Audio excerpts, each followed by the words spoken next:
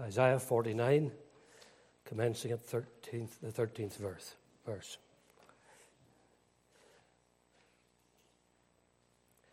Sing, O heavens, and be joyful, O earth, and break forth into singing, O mountains. For the Lord hath comforted his people, and will have mercy upon his afflicted. But Zion said, The Lord hath forsaken me, and my Lord hath forgotten me. Can a woman forget her sucking child, that she should not have compassion on the son of her womb? Yea, they may forget, yet will I not forget thee. Behold, I have graven thee upon the palms of my hands. Thy walls are continually before me. Thy children shall make haste, thy destroyers, and they that made thee waste shall go forth of thee. Lift up thine eyes round about, and behold, all these gather themselves together and come to thee. As I live, saith the Lord, thou shalt surely clothe thee with them all, as with an ornament, and bind them on thee as a bride doeth. For thy waste and thy desolate places, and the land of thy destruction, shall even now be too narrow by reason of the inhabitants, and they that swallowed thee up shall be far away. The children which thou shalt have, after thou hast lost the others, shall say again in thine ears, The place is too strait for me. Give place to me, that I may dwell. Then shalt thou say in thine heart, Who hath begotten me these, saying, I have lost my children, and am desolate, a captive, and removing to and fro? And who hath brought up these? Behold, I was left alone. These, where had they been?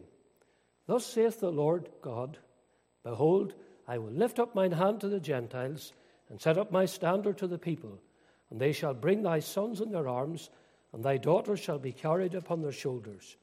And kings shall be thy nursing fathers, and their queens thy nursing mothers.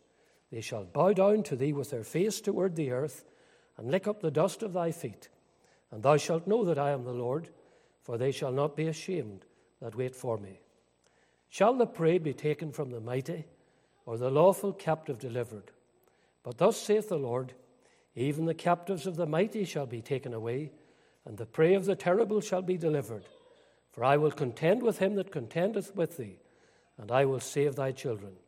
And I will feed them that oppress thee with their own flesh, and they shall be drunken with their own blood, as with sweet wine.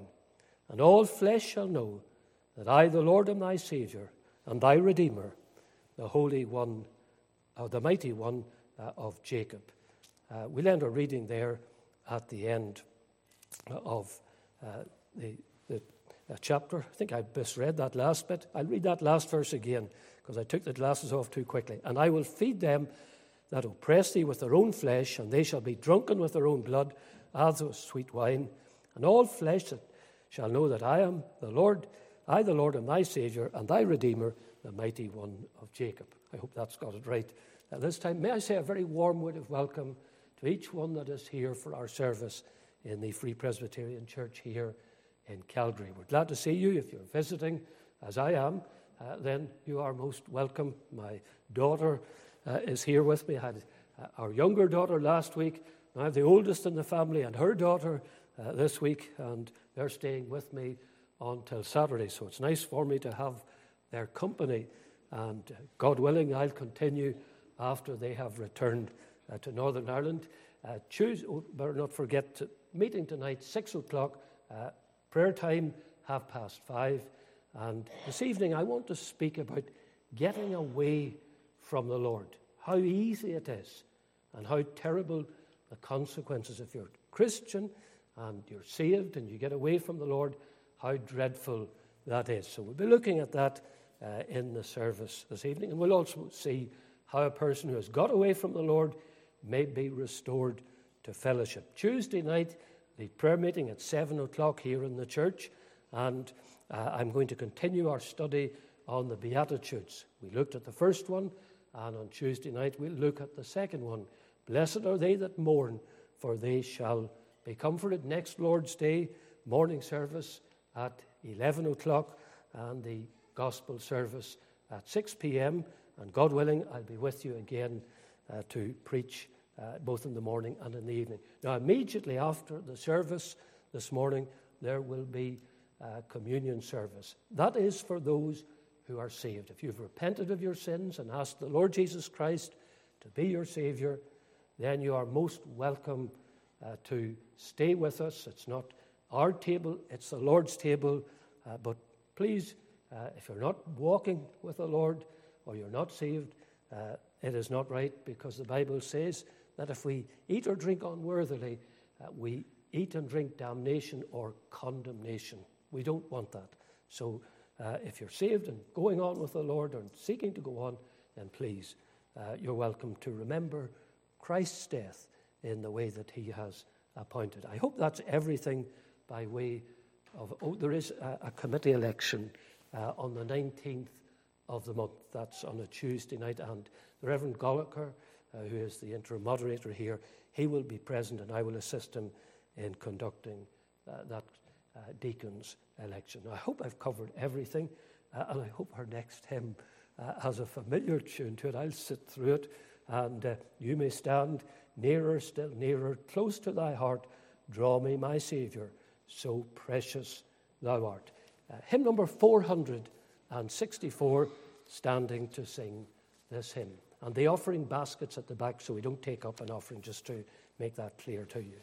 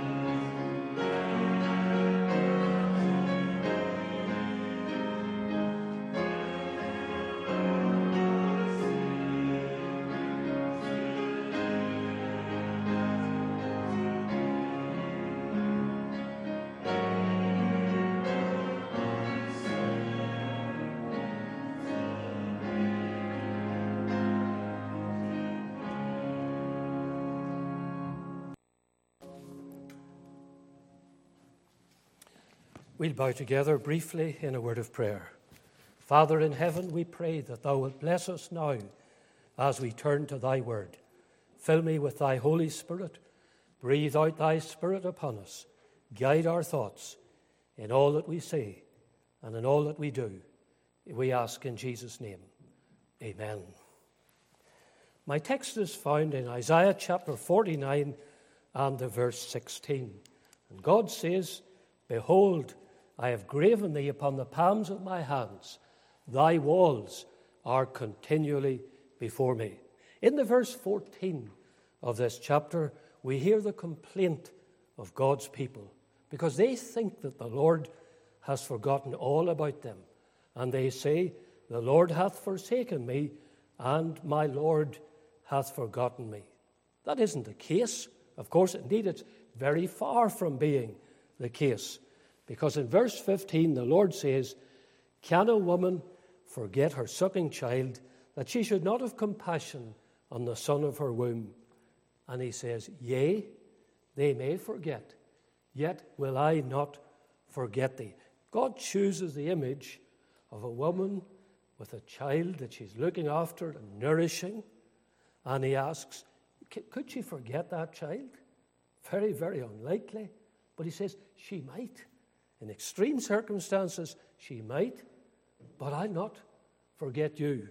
I remember reading quite a few years ago about a young man who was on trial for his life.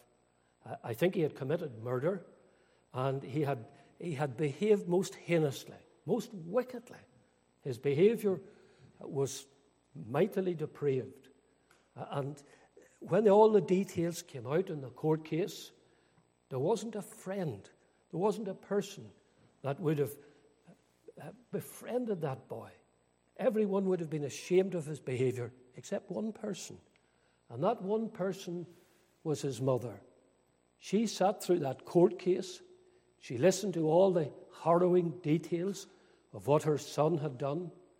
And when it came to the verdict and he was found guilty of a crime that carried a capital sentence at that time, she was there. She listened to the verdict. She listened to the sentencing.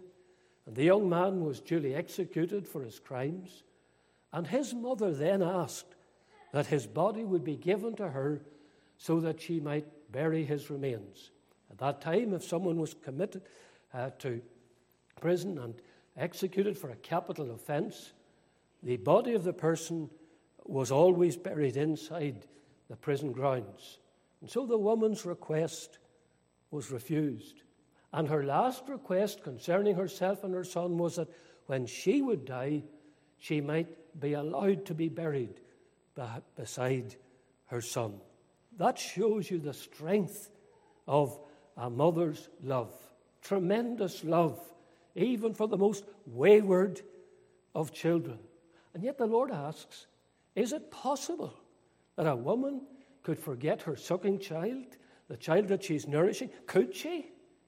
And he says, yes, she may forget. And you'll see it actually in the scriptures in the time of Elisha. In a famine, the Syrians besieging the city of Samaria. And what happened? Two women made an agreement.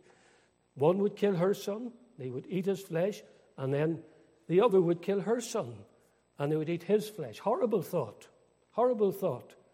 But one of them did it, and then the other one, she hid her son, and the woman complained to the king of Israel. How unnatural, you might say, is that? It's an extreme case. And the Bible's showing us it's extremely rare for a mother to abandon her child. But even if it should happen, God says, I will never forget thee. And so our text speaks powerfully of God's great care for his people. He says, behold, I have graven thee upon the palms of my hands. Thy walls are continually before me.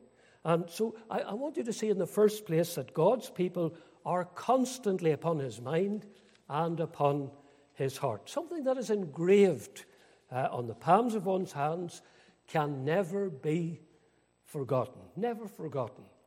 People today, they engrave these tattoos. And there was a man on the news recently in England, and he was tattooed from his face was completely tattooed. It was most horrendous to see. But this is something different. It's speaking about something engraved on the palms of one's hands. Now, we're not to take it literally. The idea is you have it engraven on your hand. Every time you look at your hand, you see it. And the Lord never forgets about his people. The image that is conveyed to us here is the idea of someone always constantly being reminded of something or of someone. And the hands, as we know, are part of the body, so the reminder is always to the fore. God saying to his people, I don't forget you. It's not only that I would never abandon you, I would never forsake you, but I'm always thinking about you. And of course, the word graven, it's more than a tattoo. It speaks of permanence. And remember, the Lord doesn't change. I am the Lord. I change not, he says in Malachi 3 and verse 6. And we read in Hebrews 13 and verse 8 concerning the Lord Jesus Christ, the same. The same. He's the unchanging, unchangeable Jehovah. The same. Yesterday, that's time past. Today, that's time present. And forever, that is time to come. Augustus Montague Toplady has summed it all most beautifully up in his hymn, A Debtor to Mercy Alone. He says, my name from the palms of his hands, eternity will not erase. Impressed on his heart it remains in marks of indelible grace. Yes, I to the end shall endure. As sure as the earnest is given, more happy, but not more secure, the glorified spirits in heaven. I love those last two lines. More happy, but not more secure, the glorified spirits in heaven. You think of it. There are saints of God in heaven, loved ones of ours, they're in the glory. They're happier than we are, much happier. They're perfectly happy.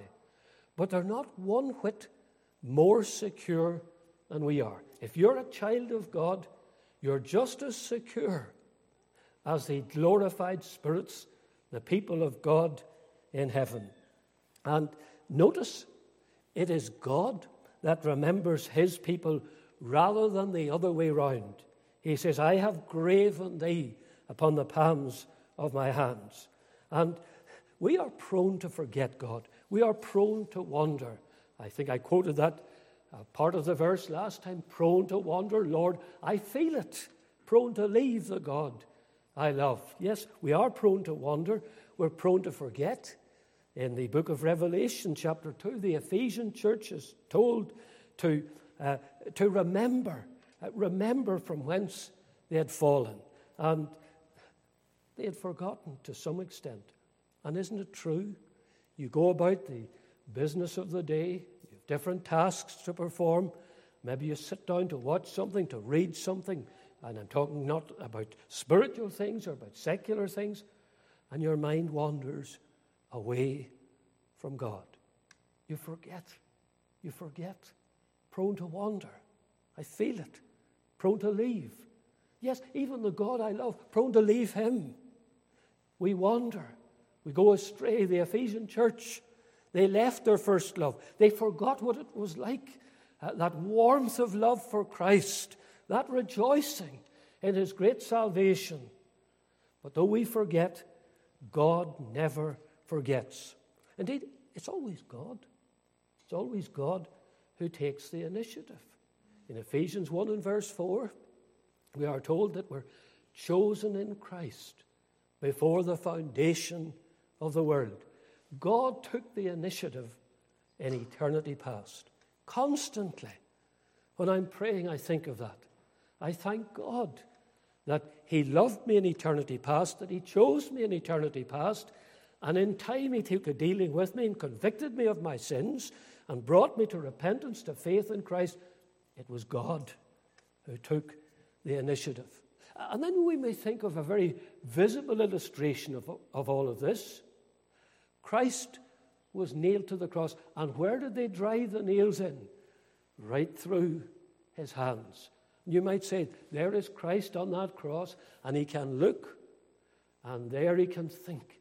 He can think of this verse. I have graven thee upon the palms of my hands. You're precious to me. Christ is suffering there. He's bleeding there. He's agonizing there on that cross. And why is he doing it? We hold up our hands to think of that. You think of Christ and the nails driven through his hands. It indicates something of his tremendous love for us. And then remember, the palms of the hands are very tender.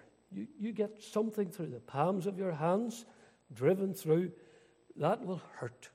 It will hurt deeply. And Christ, in suffering so much, shows his tremendous love. No wonder the hymn writer said, there is no love like the love of Jesus, never to fade or fall, till into the fold of the peace of God he has gathered us all. And then to emphasize the point further, we have a strange expression. I don't know if you've ever thought about it. We are told, I have graven thee upon the palms of my hands. Thy walls are continually before me. It seems almost out of kilter with the first part of the verse. The hands, thy walls. What is that referring to? Well, the best answer I can give is what John Gill in his commentary suggests.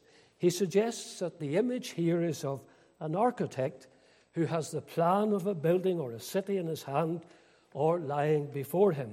And in that plan, he can envisage the whole structure as it will eventually appear. So there's the architect, and he sees it. There's no city there, or there's no house there, but in his mind, he can see that house, or he can see that city. I must admit, I am very poor at visualizing things. I have a very poor imagination. I remember when I was ministering in Portland in County Antrim, Northern Ireland, a place you've never heard tell of, but we had a plan drawn up by an architect for a new church building. At the time we were living or worshipping in a wooden church building, and the architect came along with a plan, a model of the church. And there he depicted the church, and there was the car park, and there was the field beside, and the trees growing. Can't remember, I think he had people in the little model, and maybe some cars in the model. And then you could see what the whole structure was going to be like. That's the way it is with the Lord.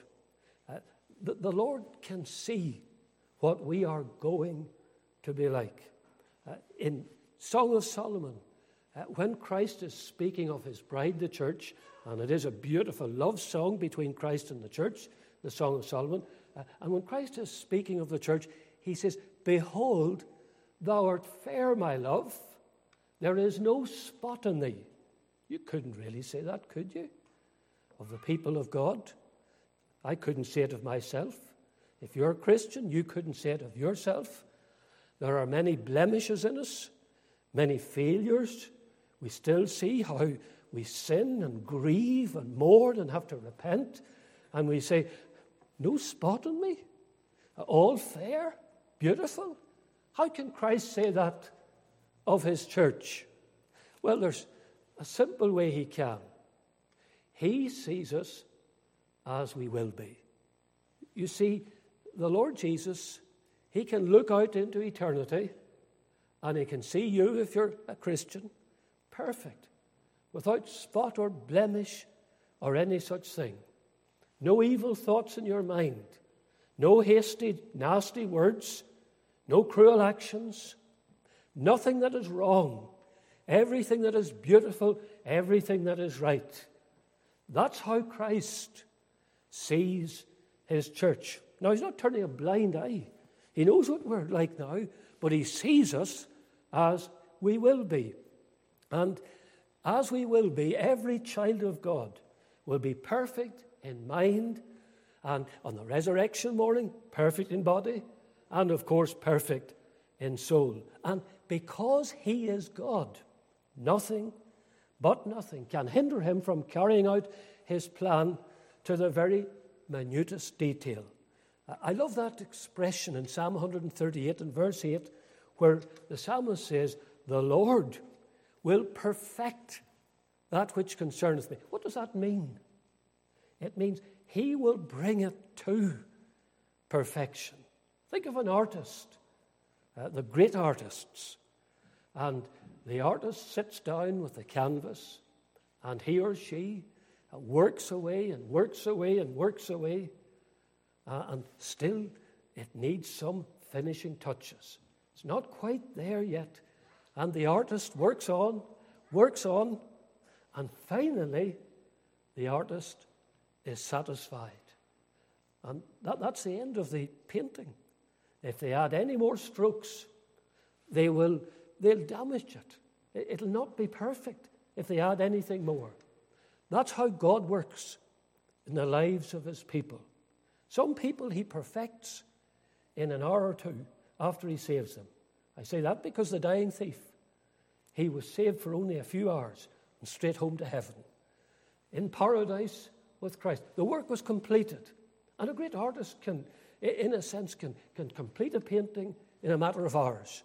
And over others maybe labor for days or weeks or months or even years. Well, the Lord works according to a perfect plan. Dying thief, well, he's perfect in a few hours, ready for heaven. Then we think of Enoch, who walked with God after his son Methuselah was born. He was 65 when Methuselah was born. He was 365 when the work was complete. He didn't die. God took him home to heaven. 300 years. 300 years to finish the work off. He's perfect at 365. Take him home to heaven. And I suppose Methuselah, for he died just before the flood came, and I don't want to digress here, but Methuselah lived to be 969 years. We don't know what age he was saved at, but imagine he was saved at 69, say, 900 years to finish the work. But God finishes the work at the right time. The Lord will perfect that which concerneth me. And so we come back to our text. Yea, the Lord says, "Behold, I have graven thee upon the palms of my hands. I'll never forget thee. I'll never lose sight of you. I'll always be thinking of you, day and night, every moment of every day." And he says, "Thy walls are continually before me." The whole plan is in my mind, it's in my heart, and I will bring it to perfection. And then when the work is complete, I'll take you home. And when the complete work is finished in all of the people of God, the church will be assembled. With not one of the chosen of God missing, the church will be assembled in glory. Now that takes me to a second point. I want you to see that God cares for each individual child of his as if that person were the only person in the whole world. Notice the word "thee." "Behold, I have graven thee upon the palms of my hands." There's a difference between thee and you. We use you indiscriminately to speak of one person or to speak of more than one. But in the Old English, thee and thou and thy, they related to one person, whereas ye and your and you related to more than one person. And now, while the word "thee" refers to the people of God as a whole, nevertheless, we find God again and again applying his word to the individual Christian. Let me give you a little example of it. In the Old Testament, God spoke to Joshua, and he's speaking just to an individual. And he said to him, "I will not fail thee, nor forsake thee." You might say, well, that's just for Joshua. God wouldn't fail Joshua, and he didn't. "I'll not fail you, Joshua." He didn't fail Joshua. He didn't forsake him. But then in Hebrews chapter 13 and verse 5, the promise to Joshua is given to every individual Christian. Because in Hebrews 13 and verse 5, the Lord says, "I will never leave thee." And this time it's not Joshua, and it's not a nation that he's speaking to. It's to you and me if we're saved. I will never leave thee, nor forsake thee. And don't we love to read those words? Don't we love to hear God won't give up on us? Other people might. The world might pour torrents of abuse upon us. But the Lord, he never deserts. He never deserts his people. And God loves, this is a strange thing, God loves every single one of his people as if he had no other person in the whole world upon which to lavish his love. We have a faint picture of that in the love of the bride and the bridegroom. And we might say, especially on their wedding day, although that sounds awful to put it that way, as if it diminished after the day of the wedding.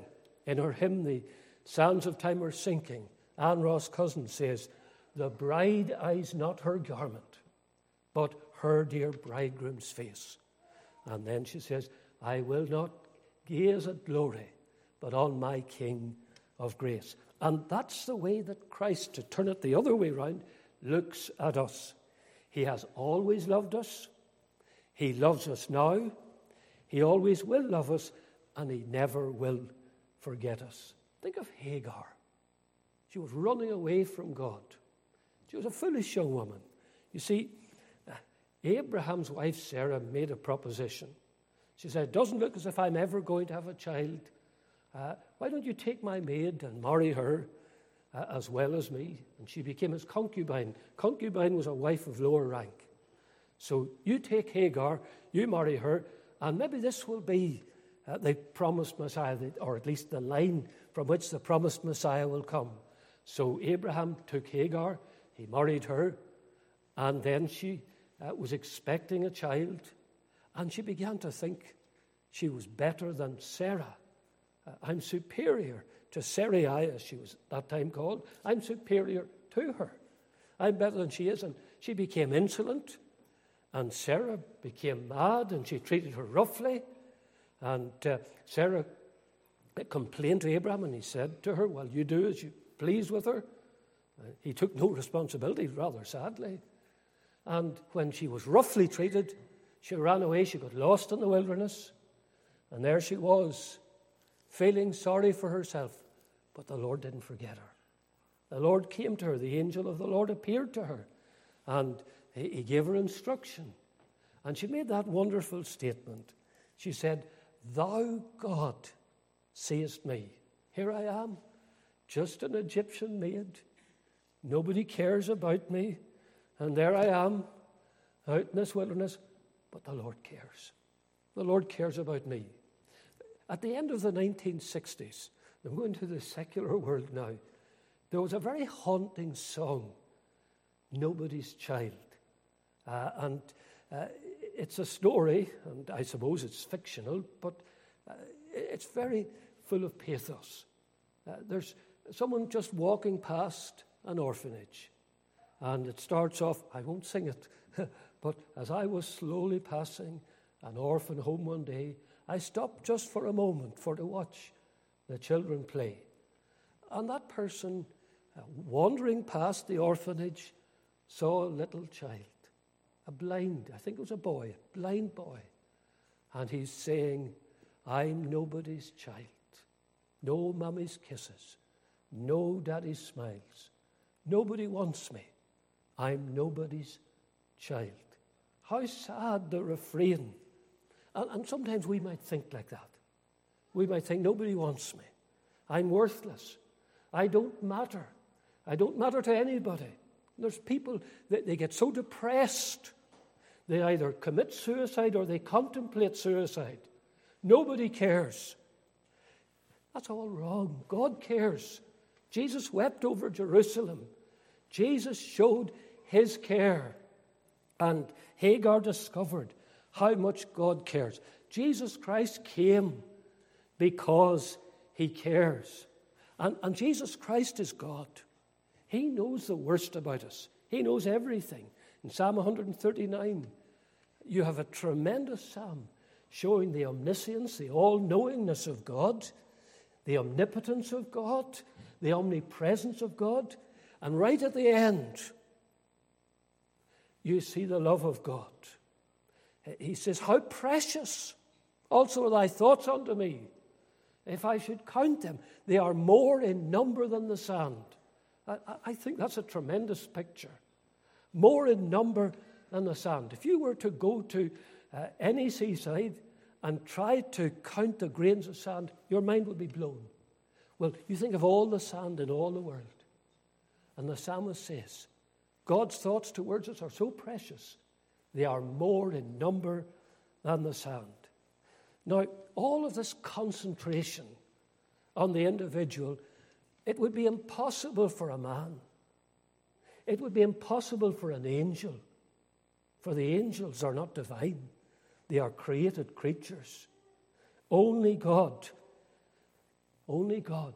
could love like this. It is only because he is God that he can focus his whole attention and pour out all his love on just one of his children. God's omnipotent, omniscient, and omnipresent, as I said, but also 1 John chapter 4, in verse 8 and verse 16, we read, God is love. He cares for us, even when he appears not to do so. And I'll just give you one illustration. The Syrophoenician woman. At first, Christ seemed to ignore her. And he spake not a word, the Bible says. And his disciples were saying, send her away, for she crieth after us. Now, they may have wanted Christ to heal her daughter and get rid of her, or they may have wanted him simply to dismiss her, tell her to go. And Christ appeared. He appeared to be rude. He wasn't. He was bringing her to that peak of faith, the zenith of her faith. And at the last, because he longed to bless her, at the last, when she said, even the dogs get the crumbs, he turned to her and he said, O woman, great is thy faith, be it unto thee, even as thou wilt, just as you wish.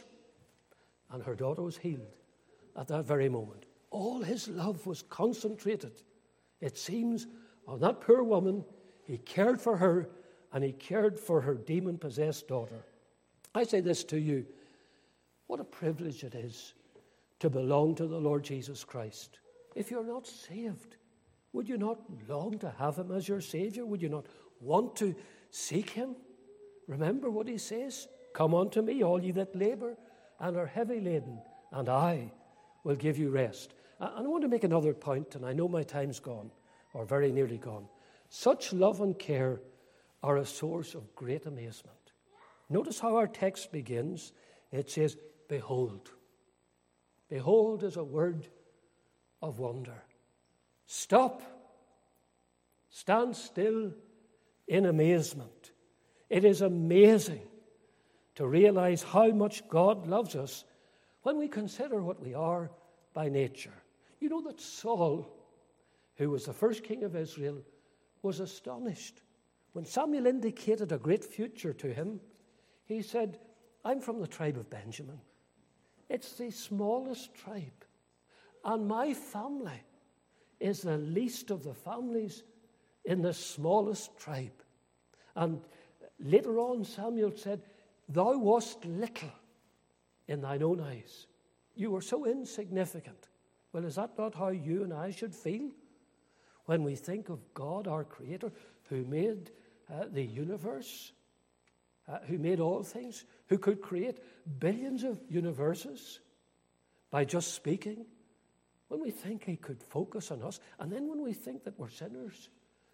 In Ephesians, Paul says, you have they quickened who were dead in trespasses and sins. And then he includes himself, among whom also we all had our conversation. The word conversation means behavior here. We all had our behavior. In times past, in the lusts of our flesh, fulfilling the desires of the flesh and of the mind, and whereby nature, that's you, that's me, whereby nature, the children of wrath, even as others. No wonder John Newton wrote Amazing Grace. Amazing Grace. He could have put the word behold at the start of that hymn. Mightn't have rhymed, but amazing. How could God love me, an old blasphemer, an old slave trader? How could God love me? Indeed, he was so impressed that right at the end of his life, when he was in the ministry in London, he wasn't even fit to walk up into the pulpit. And they carried him up, and they tried to persuade him to retire. And he said, can the old blasphemer, can he stop when the Lord gives him words? I have sinned so greatly against him. I can't stop now that he has done so much for me until he takes me home to glory. And isn't it amazing that in Hebrews 8 and verse 12, the Lord says that our sins and our iniquities he will remember no more. He never forgets us, but he doesn't remember our sins against us. And that should be a tremendous incentive to you and me to love and to serve the Lord. Job could say, he knoweth the way that I take. He sees me, even though I can't find him in this terrible situation in which I find myself. He knoweth the way that I take, and when he hath tried me, I shall come forth as gold. And no matter what trouble you're in, the Lord will help you. He'll carry you through. Let me read just a couple of verses from Isaiah 43. But now thus saith the Lord that created thee, O Jacob, he that formed thee, O Israel, fear not, for I have redeemed thee. I have called thee by thy name. Thou art mine. And then these precious words. When thou passest through the waters, I will be with thee. And through the rivers they shall not overflow thee. When thou walkest through the fire, thou shalt not be burned. Neither shall the flame kindle upon thee. And God won't forget us when we come to the end of life's journey. He won't forget us. Yea, though I walk through the valley of the shadow of death, I will fear no evil, for thou art with me, thy rod and thy staff, they comfort me. The hymn writer J. Denham Smith said, and this I shall find for such as his mind, he'll not be in glory and leave me behind. Isn't that beautiful? He'll not be in glory and leave me behind. As I finish up, I say to you, if you're not saved, say it yet again, come to Christ. The last gospel invitation in the Bible is in Revelation 22:17. And the Spirit and the bride say, come. And let him that heareth say, come. And let him that is athirst come. And whosoever will, let him take the water of life freely. Come and welcome to Jesus Christ. And if you come, you'll be the object of his constant care. He'll never leave you. He'll never forget you. And one day, he will take you home. One glorious day, take you to be with himself in heaven. And you'll be there eternally. Let's bow in prayer. Father in heaven, we pray that thou wilt apply thy truth to all of our hearts. Grant, O God, that thy hand will be upon us, that we will know round about us and underneath us the everlasting arms. Lead thy people on. Help us to appreciate all that thou hast done for us. And we do pray, our God, that thou wilt bless those who do not know thee. May they taste and see that the Lord is good. We ask in Jesus' name, amen. Now we're going to sing a couple of verses of Psalm 137. Hymn 137. Now I'm changing things around a little bit here because we have our communion service and some of you may not be able to stay. So while we're singing the first two verses, I'll go down to the door, and if you come out past me, then I'll shake hands with you, and then I'll come up to the front and we'll sing two more verses, the last two verses of the hymn. When I survey the wondrous cross on which the Prince of Glory died, my richest gain I count but loss, and pour contempt on all my pride. 130